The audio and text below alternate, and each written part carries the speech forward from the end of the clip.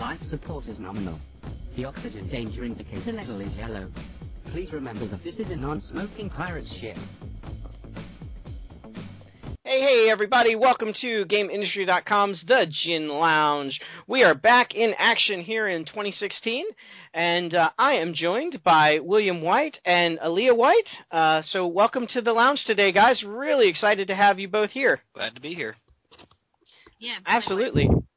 Absolutely. And Aaliyah, for those of you that don't know, is, in addition to being an awesome gamer, is also our cartoonist. So our weekly Sunday Gin comics are all thanks to her. And so she's the person behind the mask. She's quite an amazing artist. We're really happy to have her.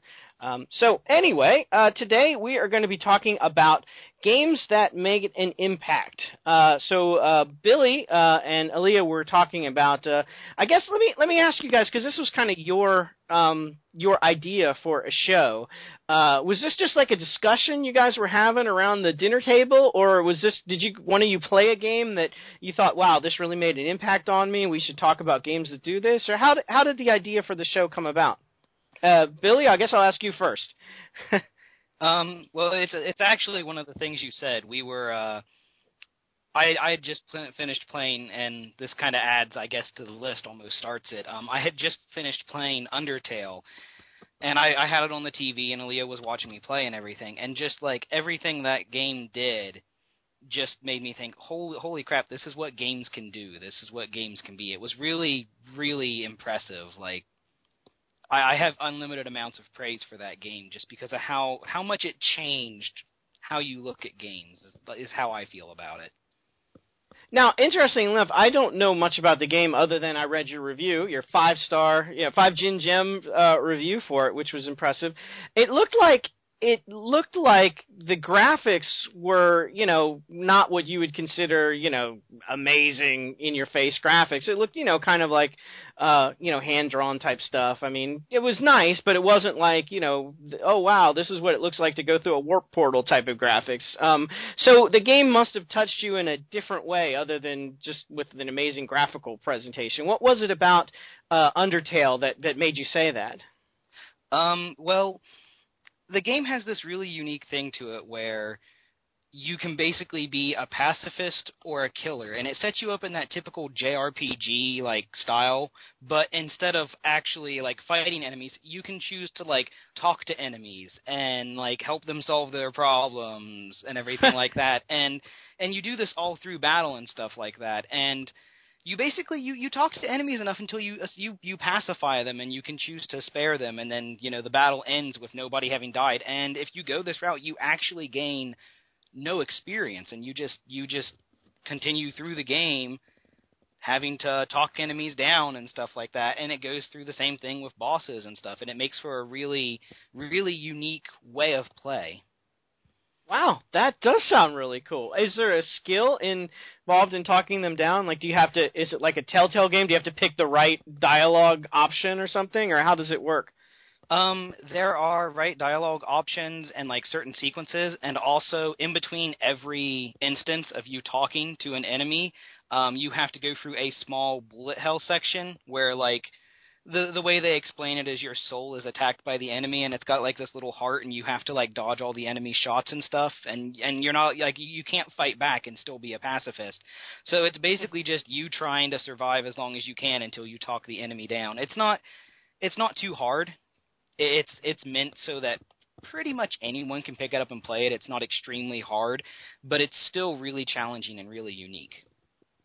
Huh. I wonder if it would be a decent game for people who are, have trouble with like conflict resolution or something like that, to kind of prove there's a better way to do things other than fisticuffs. I don't know. But it sounds neat. It was and that's on PC, right? Yeah, it's actually it's only on PC, surprisingly enough. Okay. And I think that's okay because a lot of the things the game does, I think, are only doable on PC. I don't think you could do it on a console.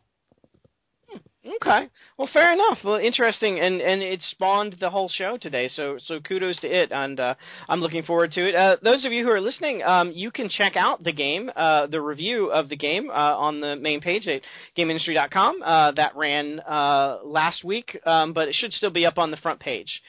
So check it out and see if Undertale is cool for you. It's something to do with dancing with spiders. I saw. I don't know. It looks looked pretty cool. So, all right. Let's go to Aaliyah. So, what do you have to contribute as to a game that you think could really show people the value of what games do for us? You know, kind of show people that magic that we all know games have, but not everybody does. What would be a good example to show someone? Well, after I was watching Billy play, that's when I started thinking about it. And the first one that popped into my mind was actually Shadow of the Colossus. Ah, good one. That has been featured a lot. Actually, there was. Don't take this the wrong way, but it was featured in an Adam Sandler movie, believe it or not, where he was like a. I think his wife had died or something like that, and he was playing Shadow of the Colossus. The themes in that game are so epic. You're kind of like on this epic quest, and I don't know, it kind of soothed him or something like that. But it was interesting that a mainstream movie picked up on, I think, the themes that you're probably talking about. What was it about Shadow of the Colossus for you that made you think it deserved to be on this list? And I wholeheartedly agree with you, by the way. Well, when I first played Shadow of the Colossus, I had no idea what it was. But it was in college when I picked it up, and someone was like, "You have to play this game." So I was like, "Okay, whatever." I did, and immediately upon entering the world, it was just this huge, wide open space, and basically, here's your sword. It tells you where to go. Go have fun. It's like, all right, I've never played such an open-ended game before, so definitely felt the wideness of the space you were in. What about I'm embarrassed to say it, I've never actually played the game, but I know a lot about it. I hear the monsters are actual pretty colossal in size. Did that kind of, as someone who's never played a game like that before, what did you think when you actually saw one of the Colossuses in the game? Well, I definitely understood why the world was so big. Because as soon as I went into this huge space, I was like, there's a lot of room to do nothing in. And then I saw how big the Colossi were, and it was just massive. And it was amazing seeing one for the first time, because, something that huge in a game was completely new to me. And the way they went presenting it, it wasn't like they were evil out to kill you, or that you were out to kill them, but it wasn't for any evil intent and purpose, or because they had done anything. You just had to spend your time, this weak, feeble little person, having to clamber all over these gigantic beasts, trying to figure out where best to stab them. And you had to be really strategic, or just something as simple as holding on. And it was just a really interesting way to play. It's pretty cool. Yeah, I think, thinking back at that ridiculous movie, I think that was a metaphor for the problems that the guy was going through were just so massive, and to really solve them in real life, you basically had to hang on and outlast them and be really strategic. So, and that game speaks to an awful lot of people for a lot of different reasons. I mean, also, it's in that same family as Ico. Did you ever get to play that? And would you say that Shadow of the Colossus would be a better example in this particular genre than Ico, or do you say that? I never got to play Ico. Okay. But I never got to play it. I mean, I hardly had access to Shadow of the Colossus. I'm lucky Billy had everything. But well, that's funny. Between the two of us, we've played both games, so we'll have to get together and compare notes, I guess. But pretty cool. Or I could just stop being lazy and get the game. Yeah, I guess it's probably $10 now, I think, as a companion pack, I think, or something like that. I saw over at the used game store. Billy, okay, how about let's throw it back to you. I know you guys had quite a few on your list, and I only have a couple. So Billy, let's throw it back to you. What's another one that you think kind of fits into the theme that we're going down here? Okay, this one's a little weird, if only because it's a game that never came to America. It's Mother 3, which is the third game that's the series from Earthbound comes from. Earthbound's the second game in the series and everything, but Mother 3 has never come to America. I've played it, fans translations, so yeah, there's that. But the game does a wonderful job at storytelling, and that's kind of a trait of the Mother series, but Mother 3 really, really brings it home with this amazing adventure that you have to go on, and you start as a little kid, and kind of like Undertale, violence isn't always the solution, but a lot of times it is. In this case, it was a unique experience just for the story alone of what it did and the themes that it had going on inside of it. And then it also just had this really, really weird but fun battle system where every monster had its own specific song that played when it was in battle. And if you could tap along with it at the right time, you could deal extra damage with the beat and stuff like that, despite the fact it was an RPG. So that was really neat. Wow. That's pretty cool. So I'm seeing a theme with you, Billy. You like games where combat is not the only solution. So I'm guessing you're not going to throw Fallout 4 up there as an example for this. No. While it's a wonderful game, not what I would consider for this. Yeah, no, absolutely. I get it. Oh, and I so want to bring mine up, but I'm going to let Aaliyah take another bite at the apple. So give us another one, Shadow of the Colossus person. Okay, easy. Okami. Ah, that's a good one. Yeah, Well, why? It's a game you can just look at, and you can't mistake it for anything else. You look at Okami, any screenshot of it, and you're like, oh, that's Okami. Nothing else. Mm. It has beautiful art, the calligraphy brushes on it.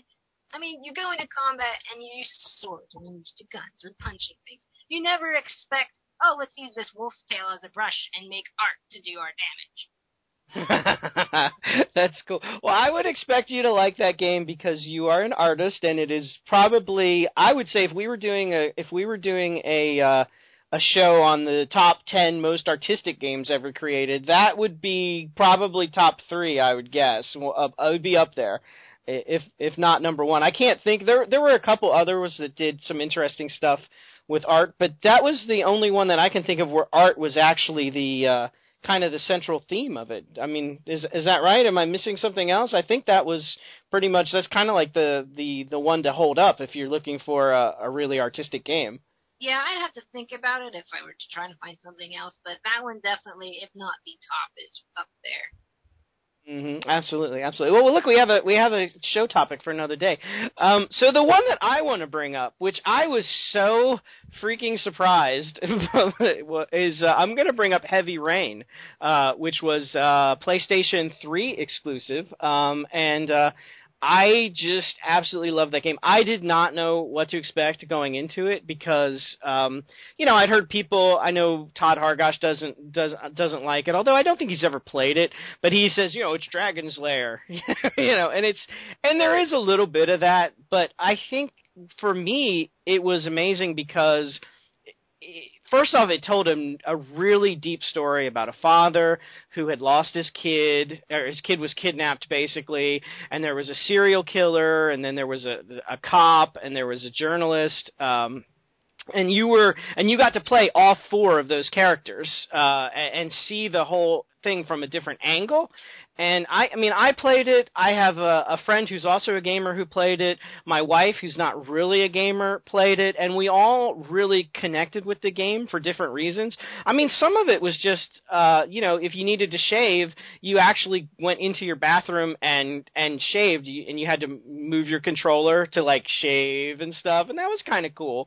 But then some of it was, the serial killer gets you locked in a room and tells you have to slice off one of your fingers, or you're never going to see your kid alive again. So you have to, pick the tool that you're going to use. Like, you pick up a corkscrew, and you're like, no, not a corkscrew. Let's try, here's a saw. That might be a little bit better.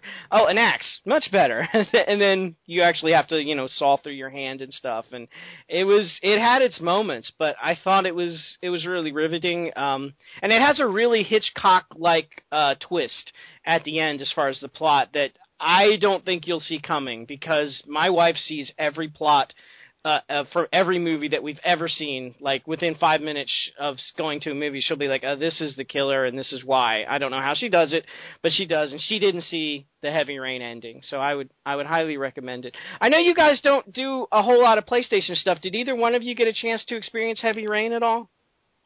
I didn't get to play it, but I did sit down and watch a walkthrough because I don't have PlayStation 3.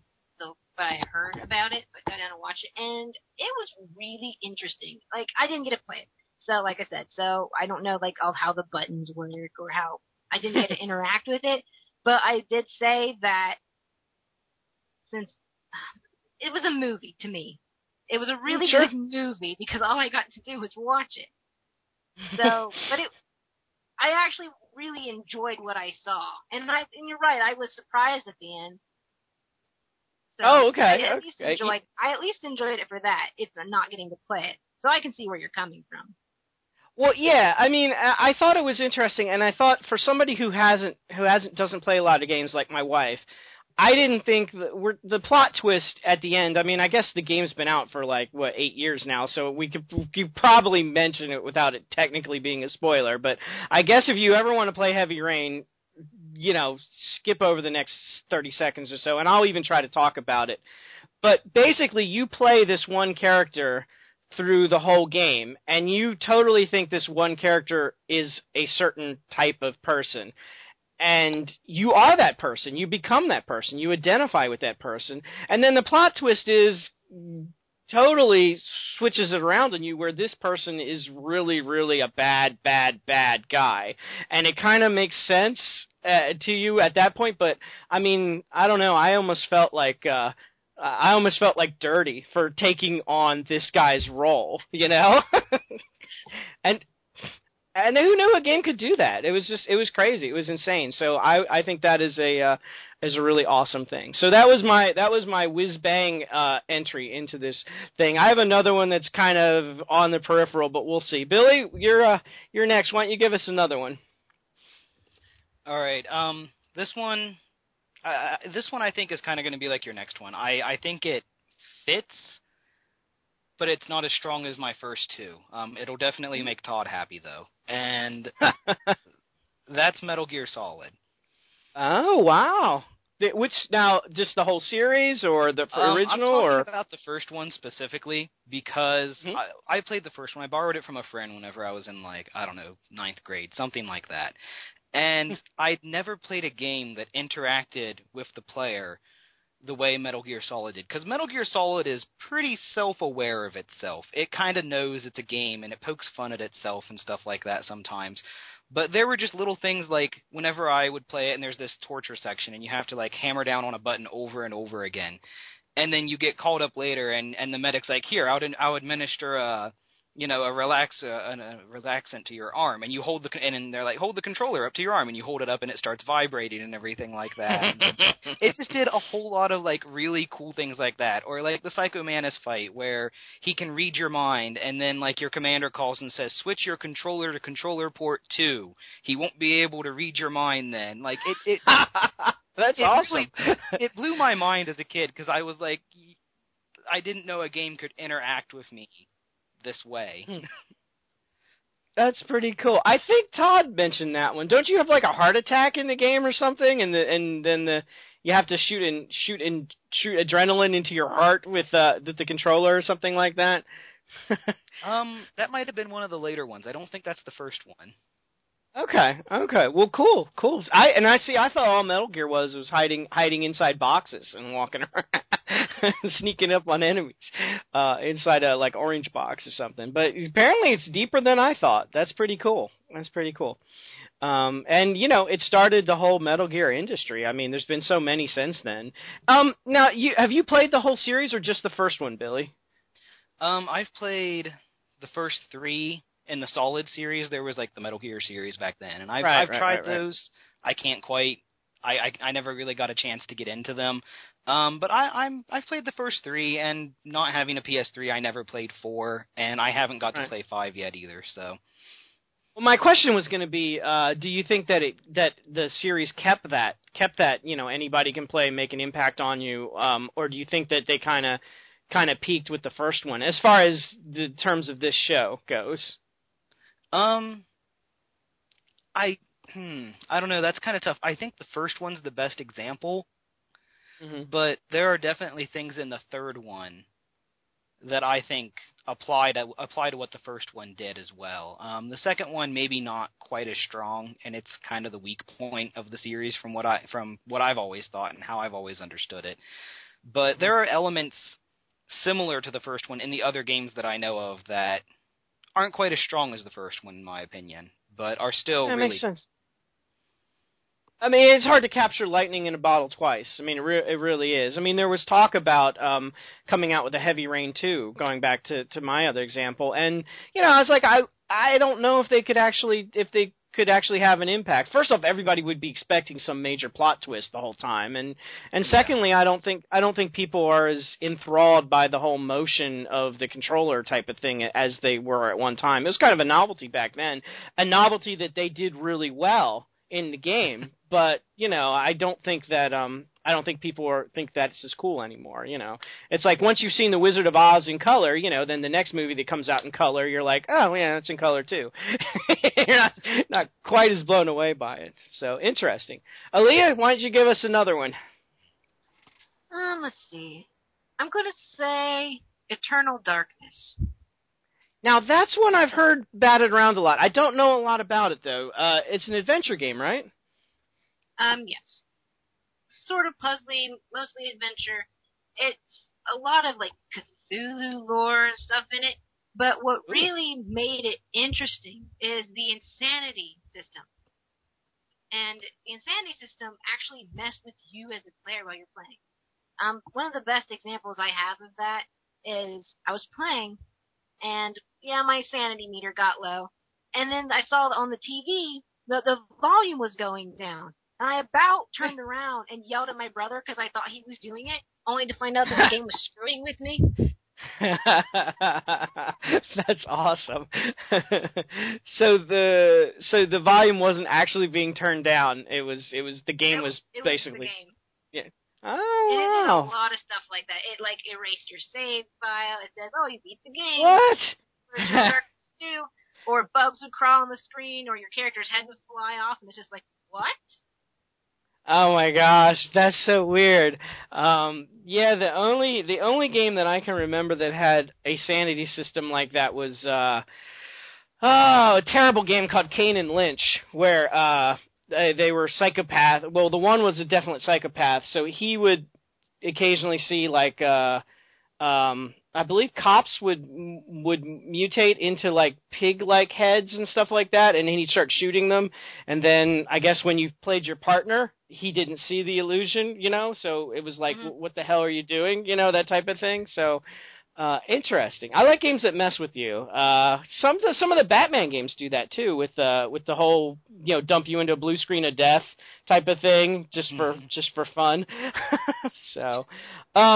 Cool. Well, the game that I was going to bring up, I'm gonna bring up two real quick because Aaliyah talking about adventure games made me remember one that I think probably would fit the list, and that's called The Longest Journey, which was a really, really good series that kind of lost its way after the fact. I think the director of the game like went insane or something. I'm not exactly sure the history behind it, but the first one was really good. It was the first time that we got to play a really cool female character. And, you know, I'm obviously not a female, but I enjoyed seeing life from that perspective, this perspective of a teenage girl who happens to be traveling between two worlds, one that's filled with science and one that's filled with magic. So it's a little weird, but I really like the story, and I think that deserves mention. Unfortunately, what happened was that, you know, the publishers got a little bit greedy, so they added like combat elements to the second one where you had to like punch people and stuff, and it just got kind of ridiculous. They had something special with the original, and I don't think they should have messed with that. So, but anyway, Longest Journey, the original, was a good one. The one that I was going to bring up was the Baldur's Gate series. The Baldur's Gate series was one of the first super in-depth RPGs.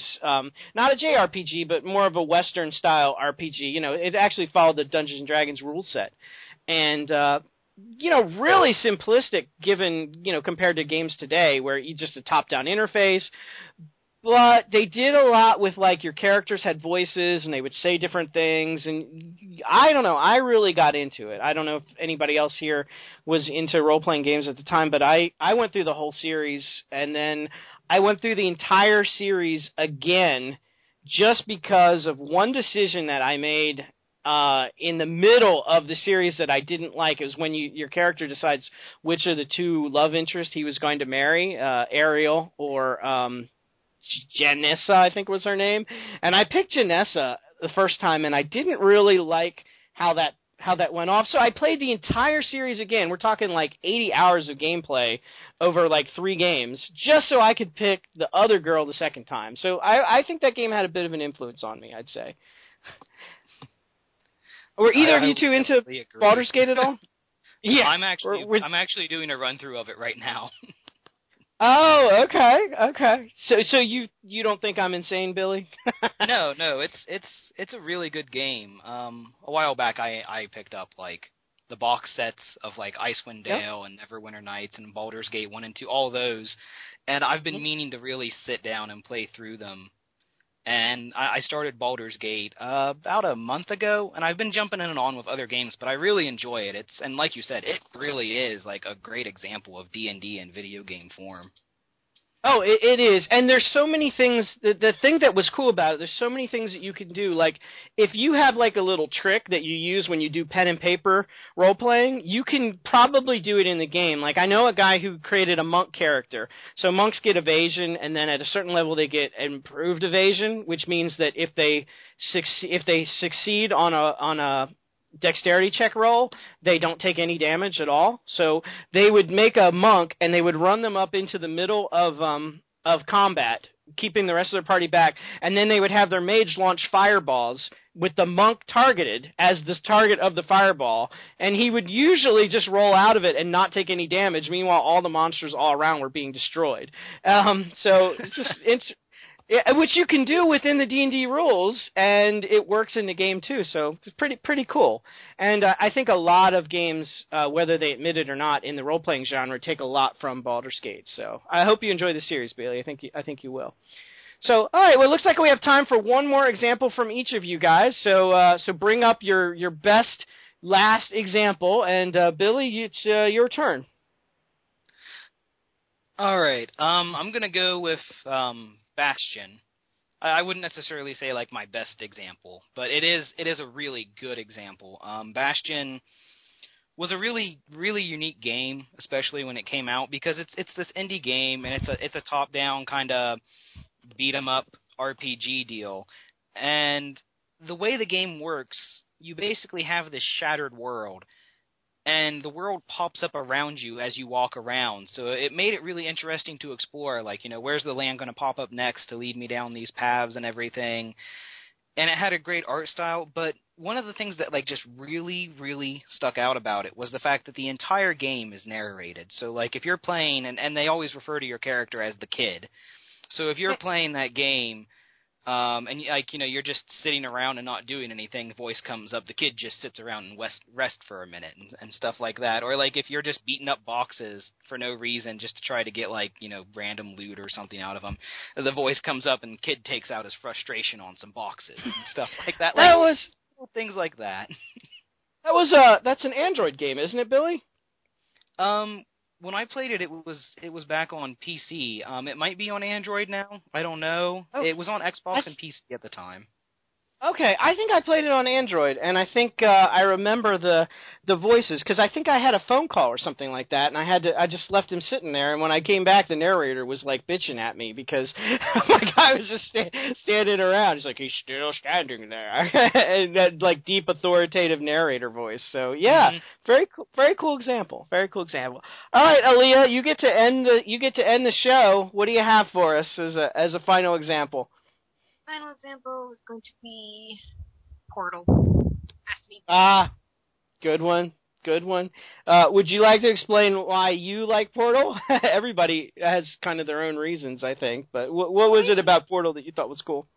The reason that Portal is on this list, because it's obviously a cool game regardless, but the reason it's on this list specifically is because it was something small that wasn't intended to be as big as it was, but they made something so complete and so just sharp and perfect. Not, pretty much perfect.